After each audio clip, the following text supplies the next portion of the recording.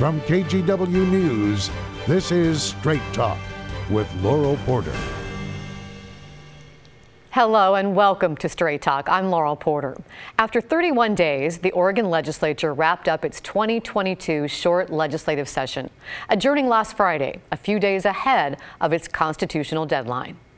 I declare the 2022 regular session of the 81st Legislative Assembly is adjourned sine die. And that is the new Speaker of the House of Representatives, Dan Rayfield, along with his son Adam at his side, closing out the legislature's short session. At the start of the session, Rayfield was elected Speaker, replacing Tina Kotek, who resigned to focus on her campaign for governor. Rayfield becomes the first new Speaker in nearly a decade. He was elected to the legislature in 2014, serving as co-chair of the Joint Committee on Ways and Means, the lead budget writing committee. He spent much of his time working on budget issues, becoming one of the most powerful lawmakers in the Capitol, who also has a remarkable backstory. We'll hear about that in our next segment. I'm pleased to welcome my guest, Oregon House Speaker, Democratic Representative from Corvallis, Dan Rayfield. Welcome to Straight Talk. Your first time here. It's really a pleasure to have you here. Yeah, thanks for having me. Well, Speaker Rayfield, lawmakers had a whole host of issues to tackle in this short session, from pandemic recovery to worker protections to how to spend a surge in state revenues. If you had to give this short session a grade, what would it be? You know, I would give it probably an A-. I think I'm a kind of a perfectionist, so for me, there's always room for improvement. But I would say that any time you can end a session with your son coming to work with you, that definitely ranks pretty high. I'd have to agree with you on that. Oh, one of your biggest challenges, which seems like an enviable one to have, how to spend that unexpected surge of revenue. I think it was something like $2.7 billion on Oregon's biggest problems. And as you know, one of the more critical needs is how to address the state's homeless crisis and lack of affordable housing. Lawmakers passed a $400 million package to tackle that problem. How will that money be used, and how will it be distributed across the state? Really good question. I think when we came into the session, we were focused on addressing some of the biggest issues that, frankly, all of us are seeing in our communities. And you noted that homelessness and housing is one of the top priorities. So we put together a group of legislators to really tackle what are the best and most meaningful and impactful ways to get this money into our communities. So one of the specific programs that you'll see, there was a $50 million investment into Project Turnkey.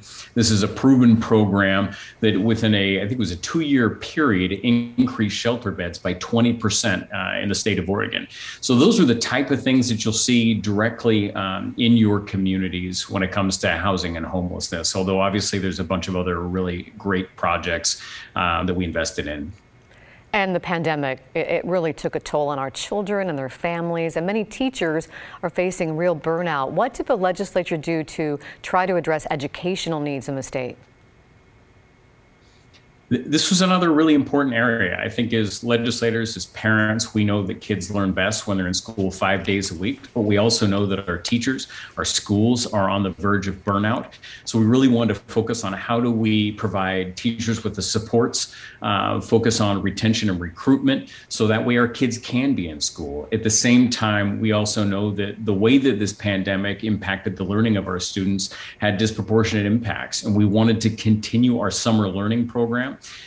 So you see $100 million invest on this grants, recruitment, retention, streamlining our background checks for supporting of teachers in our schools. And then you'll see $150 million investment into summer programming for our kids as we wind up through I guess it would be the final months of this school year.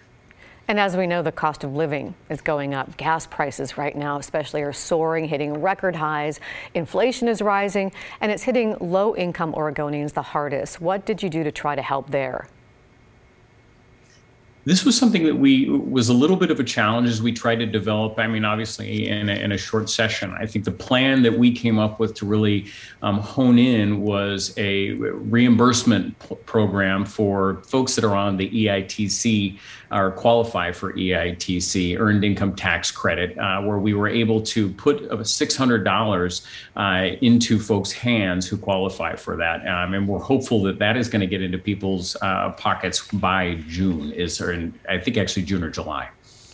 And probably, Speaker, the most contentious bill was that bill to give Oregon farm workers overtime pay if they work more than 40 hours. And this was something supporters of this bill tried last session over the objections of Republicans who said the legislation would devastate the farm industry, possibly force small family farms to sell to larger corporations. The bill failed then, but this time it passed. What do you think made the difference, and what is the significance of this bill, do you think?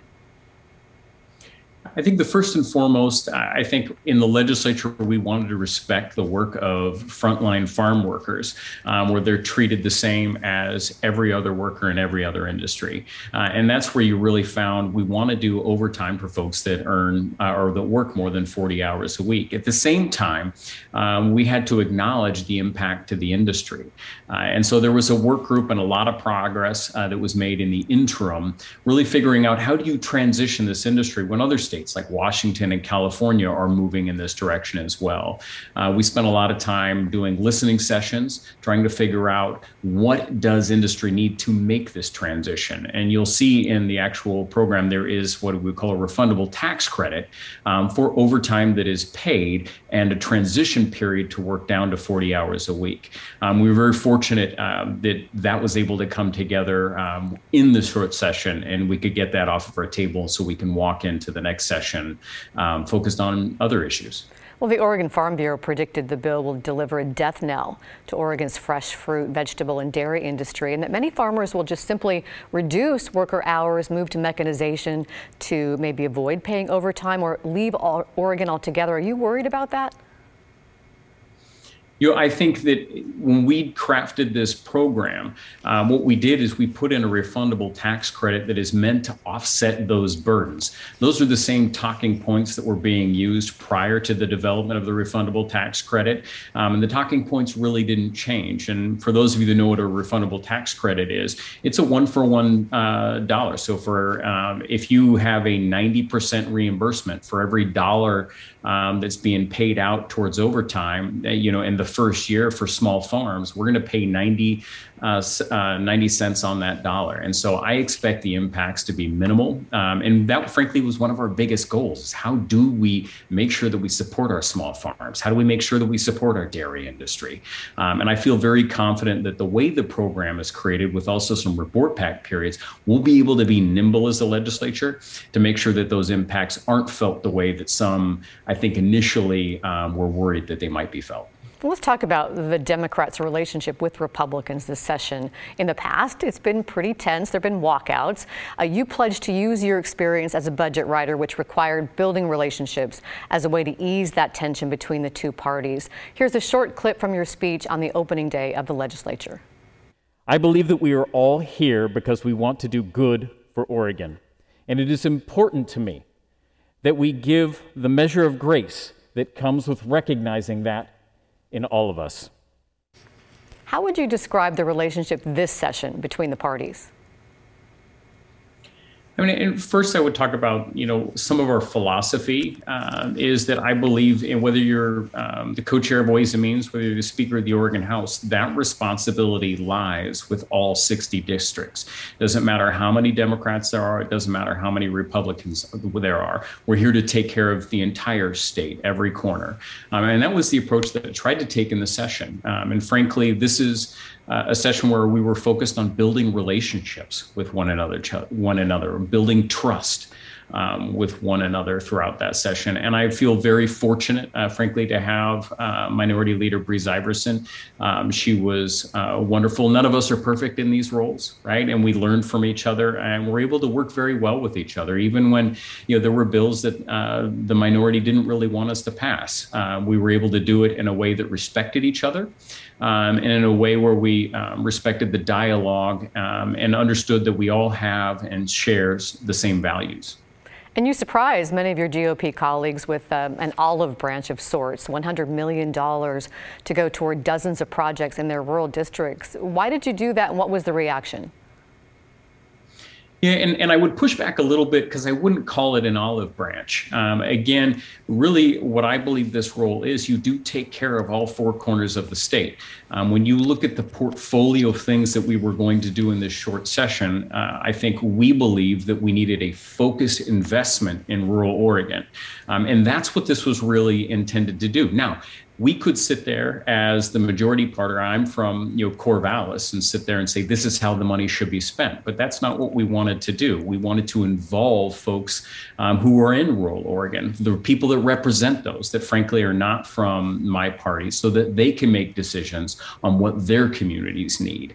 And we weren't asking for anything in return. It was really lead with your values. And frankly, when you're trying to build trust, someone has to take that first step in that process. And so that was, frankly, a fun thing. It was one of the bigger highlights of the session for me, was building that trust and those relationships, and then frankly seeing that meaningful impact in communities across the state.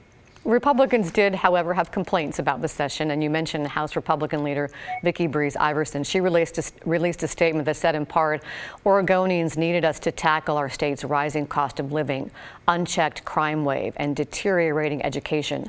I am proud of what Republicans accomplished this session to make life better for Oregonians across the state, but Democrats prevented us from accomplishing more. Instead, Democratic leaders blocked our additional efforts to help Oregonians while passing an eye-watering spending plan and harmful legislation we will need to fix next year. Speaker Rayfield, did Democrats overreach during this legislative session with all that spending? Absolutely not. I think all of us know and see the needs in our communities when it comes to supporting our teachers and our schools. We did that.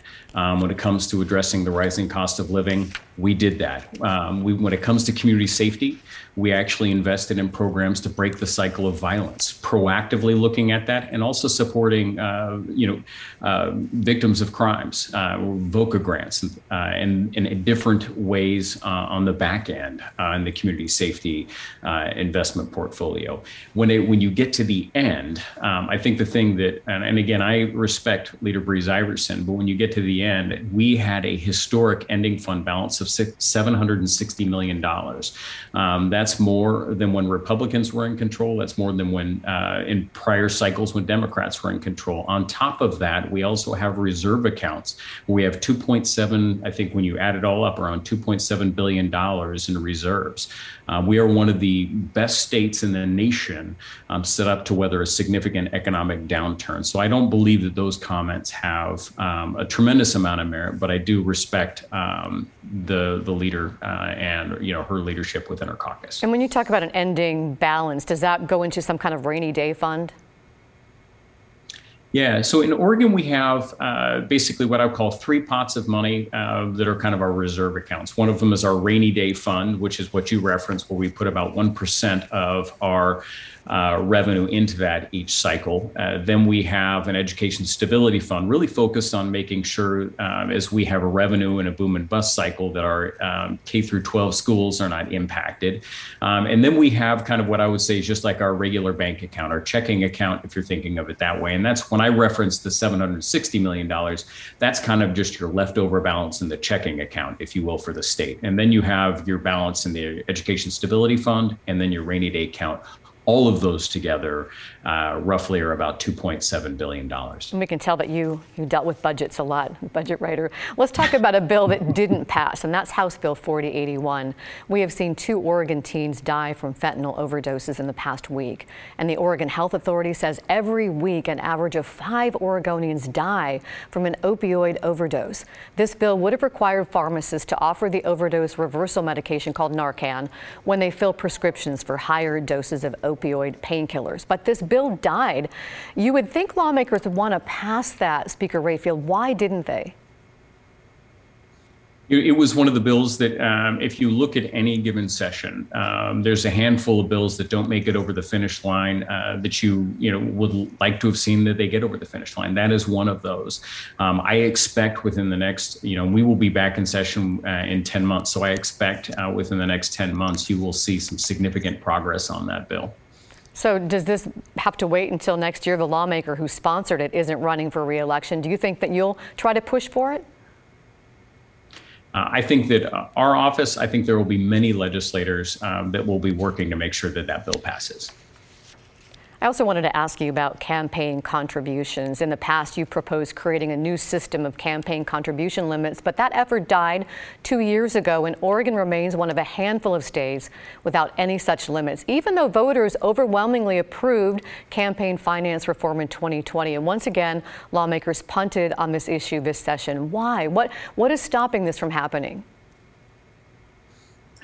Really good question. And this is something that, frankly, it was what got me involved in politics when I was 19 years old. I stood outside of a Safeway gathering signatures to put campaign finance reform on the ballot. I genuinely believe that when you reform our structures of government, you get better results down the road. And I think reducing the impact of money in politics is critically important. In 19, we passed a host of 4 bills out of the House, one of them dying in the Senate, which was campaign finance limits. In 21, we again ran a work group of over 50 stakeholders trying to find that sweet spot. And in campaign finance reform, you have 90 legislators, and all 90 of them have a different opinion about what that campaign finance reform system should look like. We then started to get momentum, frankly, at the ballot. And I was expecting in the fall that there would be a ballot measure. Mid-session, we learned that there were some technical difficulties, apparently, and I haven't fully read some of the legal opinions on that, and that those ballot measures would not be moving forward. So we were kind of caught flat-footed in the middle of the session. Additionally, what I would say is in a 35-day short session, it's extremely difficult to try and thread the needle on campaign finance reform. And so if this is not on the ballot in the fall, you better believe that our office, myself personally, will be working to get that done in the 23 legislative session. So look for it next year. Thank you, Speaker Rayfield. It's time for us to take a break. But Speaker Rayfield has a remarkable story of resilience from a childhood where he was abused, arrested as a teen, to becoming one of the most influential political leaders in Oregon. So I drank. I experimented with drugs when I should have been focused on school. And during this deeply painful period in my life, I was arrested 4 times for things like a DUI, reckless endangerment, criminal mischief.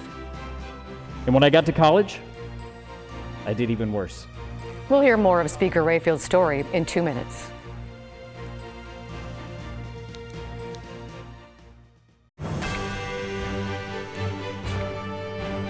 Welcome back to Straight Talk. I'm Laurel Porter. We're talking with the new Speaker of the Oregon House, Dan Rayfield. On his first day as Speaker on February 1st, he gave a candid speech about his goals, what motivates him, and the childhood that informed who he is today. Here's a clip. There are so many Oregonians that find themselves where I was 2 decades ago. I stand before you as someone who has been in that dark place, who has been called dumb and stupid by members of his own family.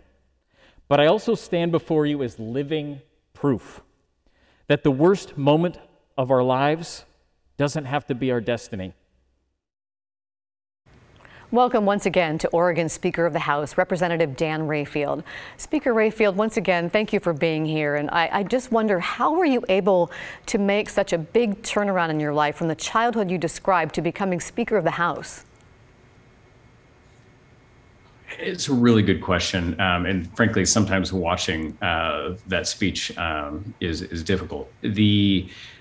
For me, I think there was sets of failures after failures after failures in my life where you start to believe that internally that you are indeed a failure. I think, I joke that one of the, moments that turned my life around when I was fired as a Jungle Cruise skipper at Walt Disney World for telling really bad jokes. There is some truth to that. And when I went back, for me, the big turning point was trying to go to community college. And there was a period where, I remember sitting with my mom and, in tears, not knowing if I was going to be able to pass a single class. And it was those slow steps, it was passing 3 classes with C's. And, my first 4-point came in a community college class after I had already, frankly, flunked out of college the first time. And it was, there was a professor, a geography professor that, frankly, I just connected with. It was just a human being and someone that just kind of helped me build my own internal confidence and kind of see different things. And it's nothing is ever a straight path, right? You take 2 steps forward, you take a step back. But it was slowly through there. It's why I got a geography degree, of all things. So very fortunate with the people that I've had in my life. Why did you decide to share your story with your fellow lawmakers that day?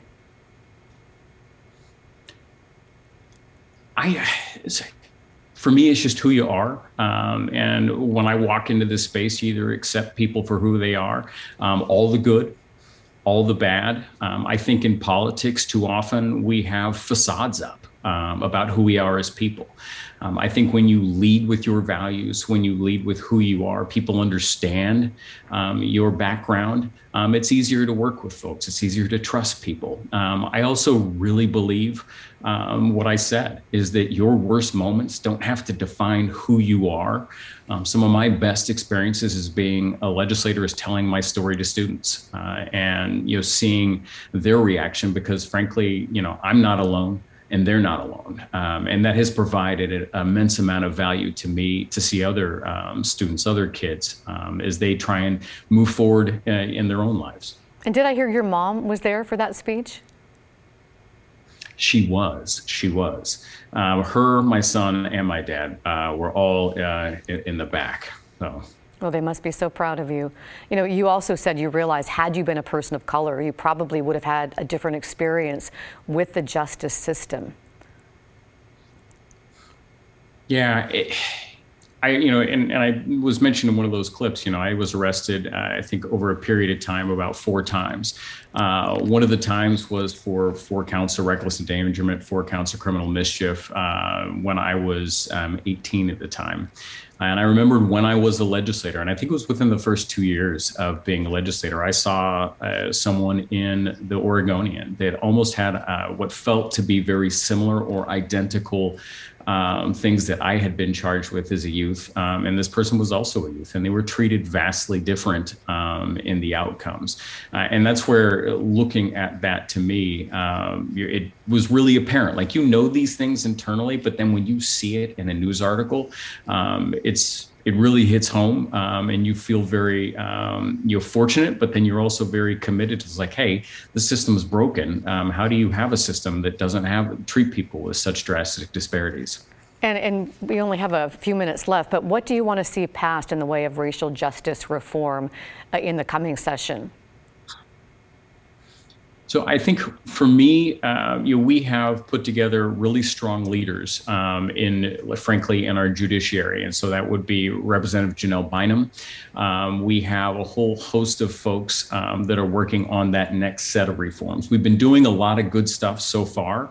And in fact, this last session, there was Senate Bill 1510.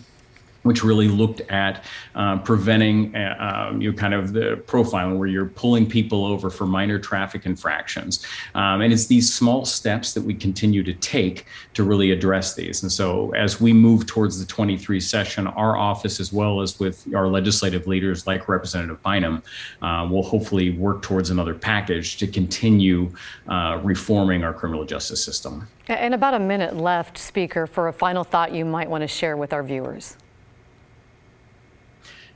The one thing that I love to talk with people about is that your state legislature is extremely accessible. And I talk about this in all of my forums. If you call your state legislator, you can sit down and have coffee with them.